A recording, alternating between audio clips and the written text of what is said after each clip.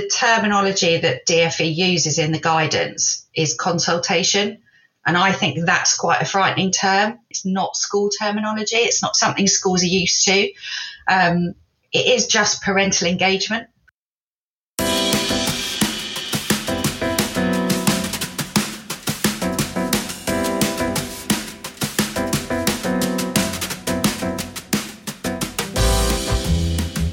Hello and welcome to RSHE Ready, a podcast where we talk to the leading voices in the education sector about the game-changing introduction of statutory RSHE requirements. In this episode, I talk with Sarah Hanafin from the National Association of Head Teachers and Sally Martin, subject specialist from the PSHE Association, about what colleagues can do to engage with parents successfully on their RSE policies. A quick word on the NHT before we begin, because we haven't heard from them yet in this series. NHT is a trade union and professional association representing more than 45,000 members. Alongside their members, they work to create a better education system for both educationalists and students alike. And they represent school leaders working within a number of different areas of the education sector. Sarah Hanafin is Senior Policy Advisor for NHT and was a teacher for 18 years before joining the NHT.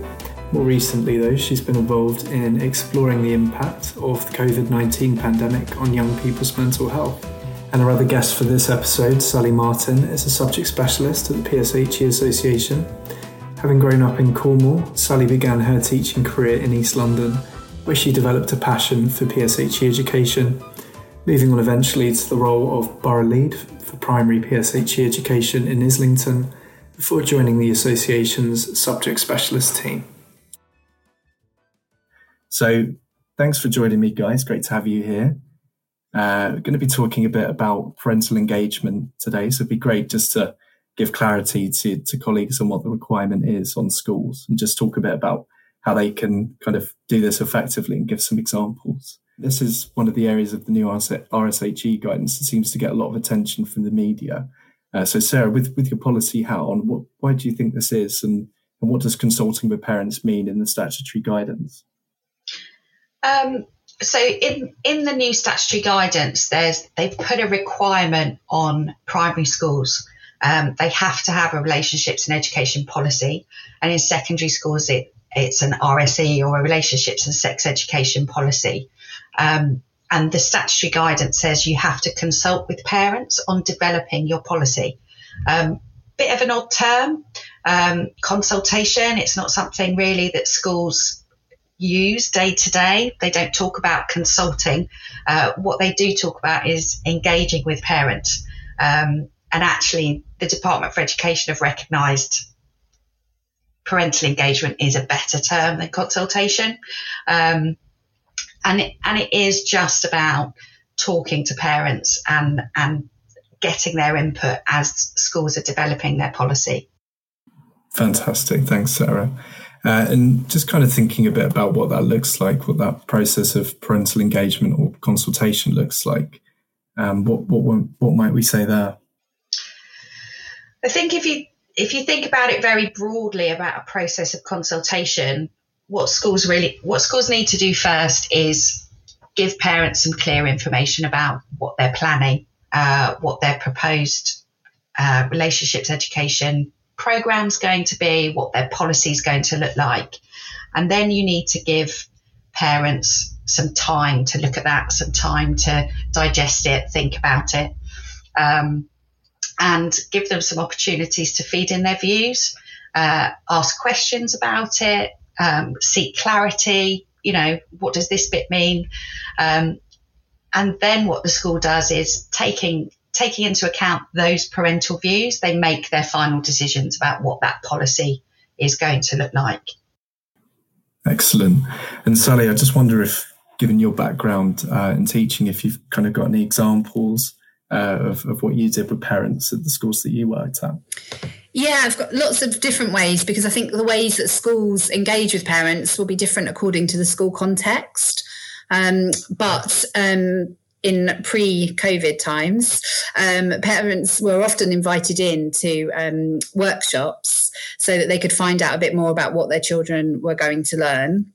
And I think those were really helpful because they gave them a real sense of the types of activities that the children would engage in. And I often used to get parents to actually carry out those activities as if they were the child, to see how they felt about it. Because often parents might have a view about what their child's going to be taught that has perhaps been inflated by the media or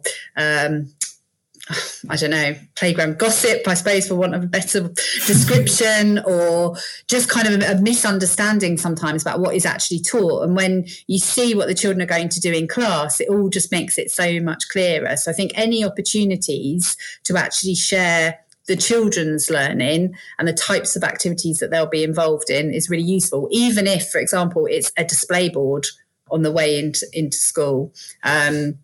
Or maybe it's a more formal workshop, or maybe it's a chat time. A lot of schools would, or again, hold coffee mornings and things for their parents that enabled them to look at different areas of the curriculum.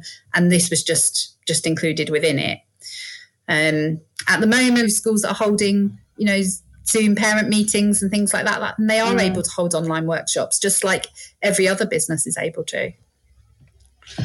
Yeah, I think what's really important is that schools look at all the ways they already engage parents. There's no need for this policy for any new processes to be set up. So schools can look at what they already do and think about how they can best use it to consult parents on the policy. So like you say, it could be parents' evenings or forums that they have, or information meetings or class group meetings. And as you say, I think a lot of schools at the moment are thinking about, and have actually all term been looking at, how you can move those to being online and being effective online. Lots of different avenues that schools could use, but no need to create a process specifically for this. Yeah, lots to consider there. And obviously the DfE themselves put out a parental consultation guide, didn't they, in addition to the RSHE guidance? I wonder if it's just worth outlining what that includes for colleagues. Yeah, we actually worked on that piece of guidance with DfE because that requirement to consult was something new and something different, and we felt it needed expanding. DfE needed to talk a bit more about what that could look like, why it was being done, how it could be done. So that piece of guidance actually answers all those questions. And what you'll see when you look at it, it does actually look a bit different to a normal DfE guidance document. It's a bit more readable. The language is a lot better. So hopefully that people will find that helpful. And it does answer sort of a lot of questions people might have. So definitely something worth looking at. Excellent. And Sally, just in terms of kind of the communications that get sent to parents around the teaching of some of these, of the relationships and sex education elements of the curriculum, at least, there are some templates available, I know, from the PSHE Association and other organisations. Is it maybe worth just highlighting some of those for colleagues as well? Yeah, definitely. I think letters that get sent out or inserts in newsletters, it's important just to be thoughtful about the wording that you're going to use. So it might be worth looking at our guidance from the PSHE Association on engaging with parents, because there's some example letter templates in there. I think sometimes in the past when children have been taught sex education, they've been sent a letter that gets sent home to parents, stating what they're going to learn and when they're going to learn it. And if we're not careful about being clear about what is being taught, that can create sort of confusion or misunderstandings. So it's just about really making it really clear what is taught in each year group and giving some examples of the types of activities that pupils will take part in, as well as those kind of key learning outcomes. And also helping parents to recognise how they can support their child at home.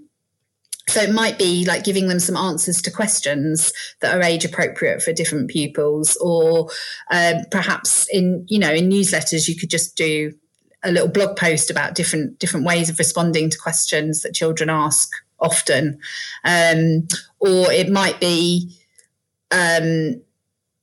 just setting out really clearly what each lesson is going to be, so that the parents can decide what they want to talk to their child about before the lesson, because you want it to be a partnership, don't you, between the school and the parents. And as a parent, you want to talk to your child about these topics probably. So being able to be aware of what is going to be taught is part of that conversation between the school and home and the pupil themselves.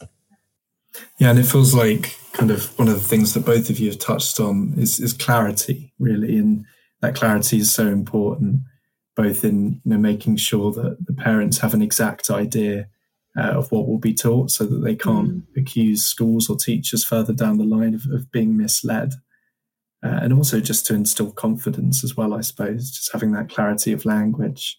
And yeah, I suppose just along those lines, Sarah, what can schools do to engage with parents? I was just going to say about the importance of schools just being very open and transparent with their parents about what's being taught and when. I think it's probably important to make a distinction that for primary schools, they have to teach relationships and health education, and secondary schools, it's relationships, sex and health education. And primary schools, the Department for Education encourages primary schools to teach sex education. And obviously we think, that's appropriate and primary schools should. But it's really important, I think, for schools just to be very open and very honest about what's being taught. All these things interlink. And I think if you're clear and open and everything set out with clarity, it avoids those misconceptions that can build, or that feeling that there's misinformation, and actually parents will have more confidence in what's being taught, what's being learned, and it just builds that positive relationship between school and home, I think. And I think also a lot of parents are very, very supportive of relationships and health education and the curriculum, because they want to keep their child healthy and safe, and they want them to learn how to do that for themselves. But in my experience, parents also really are interested to know what you're going to teach at different ages and different stages, because then that helps them to kind of have those conversations with their child at home and to feel that they're doing it at the kind of correct age appropriateness, I guess. I've worked with parents who will tell their children everything very young, and other parents who don't talk so much to their child. And sometimes that's because they're just not sure what to say or how to say it. And actually, if you have that conversation with them at school, it really helps to be able to create that partnership between teacher, parent and pupil. I think that's really important. And is it just the policy that schools need to consult parents on or engage parents on, or do they need to engage parents in things like the scheme of work and resources as well? I think to have the policy, a school's going to have to have sort of decided the outline of their teaching programme, because that needs to be in the policy. But what we've heard from members is actually having those schemes of work, having some resources available for parents to look at, brings that policy to life. So actually, rather than just giving parents the policy, which policies are dry and they're very black and white, they're very, words on a page, and it can cause concern, it can raise more questions actually than it answers. So if schools can provide parents with, well, what does that actually look like for my child? What does that mean? That really helps. A good example, I think, is where you might have a line in your policy that talks about that your relationships education is going to be inclusive of all protective characteristics, for example, including LGBT+. Now, a parent reading that line in a policy, particularly in a primary school, might have concerns and questions and say, well, what does that mean? I'm not sure. I agree. But actually, if you show them the scheme of work and this is what the lessons look like, and actually this is what that policy means for your child in year 4, most parents are actually quite happy with what that looks like in terms of teaching and learning, although the words in the policy might have been a bit scary, if you like. Yeah. And I think that's when you can, point out certain activities or things like storybooks that you might be using, or the types of images you might use when you're introducing inclusive relationships, and the types of language you might use. And I think it's all just very reassuring then for parents, rather than something daunting, like Sarah said. I suppose there's different versions of it. You might get individual parents, 1 or 2 parents who've got particular concerns and questions about the policy. And in those instances, I think the very best thing you can do is organise having a one-to-one conversation with those parents. What you don't want to do is have those conversations in public. It's much more difficult to have those conversations anyway, but finding the time, and obviously in the situation it is now, that might be online or over the phone, and engaging with them individually and really listening and hearing what their issues are, and then trying to explain and reassure and provide any other information they need. Usually that will have a really positive impact. And colleagues in SEND settings will probably be more used to consulting parents on lots of other things as well. Might be higher level of involvement there. So hopefully that's something that will be quite natural for colleagues in those settings. Yeah, absolutely. We talked a little bit about if individual parents aren't supportive of the policy and managing that. And I think it's also probably worth saying that, this is about consultation with parents, and schools need to take parents' views into account. But schools are also taking into account the needs of their pupils, their school community, the wider community. So schools actually have got to balance possibly conflicting views and opinions about the policy and what it's going to say. And ultimately, it's for schools to make that final decision. And I think that's really important, that actually just because you might have a group of parents that say we're not happy about it, if you've considered those views and actually you think it's right that the policy says whatever you decided it needs to say, that is your decision as a school and you will need to take it. You're probably going to have an awful lot of parental views. So it would be absolutely impossible to say that parents have a final say, because your parents possibly won't even agree on everything. Yeah. Yeah. Great. Yeah. I think it's also that thing about schools not being frightened to engage with parents. Like I think some of them seem so wary of it, but actually it's a conversation to be had with parents, isn't it? And, I think when you do show them what it's about, actually they're really relieved and they're really happy. And I think there's the terminology that DfE uses in the guidance is consultation. And I think that's quite a frightening term. It's not school terminology. It's not something schools are used to. It is just parental engagement, and schools engage with their parents all the time over all sorts of things. And actually, when you start thinking about it as just another form of engaging your parents and informing them and letting them know what's going on and sharing their views, it becomes much more, actually, that's something we do. We do it already. We do it in lots of ways. And if there's a culture as well for engaging parents in the school, that really kind of naturally, lends itself to lots of different things, doesn't it? Including RSHE. So yeah, I think that's a really important point. It's much better if this is part of the school's normal ways of engaging with parents, rather than it appearing like something big, something different. This is actually a school engaging with their parents about a change in the curriculum, just as they would do if they were making any sorts of changes to their curriculum or their policies. they talk to their parents about it, and this is no different. Hope you enjoyed that episode of RSHE Ready. Big thank you again to you, Sarah, from the NAHT, and to Sally as well from the PSHE Association for joining me on that episode. We touched on the right of withdrawal briefly in that episode, but we cover it in more detail in the Defining RSE episode, which will be released next week. So do make sure you're subscribed and you'll find out when that becomes available. And thanks again for listening. Take care.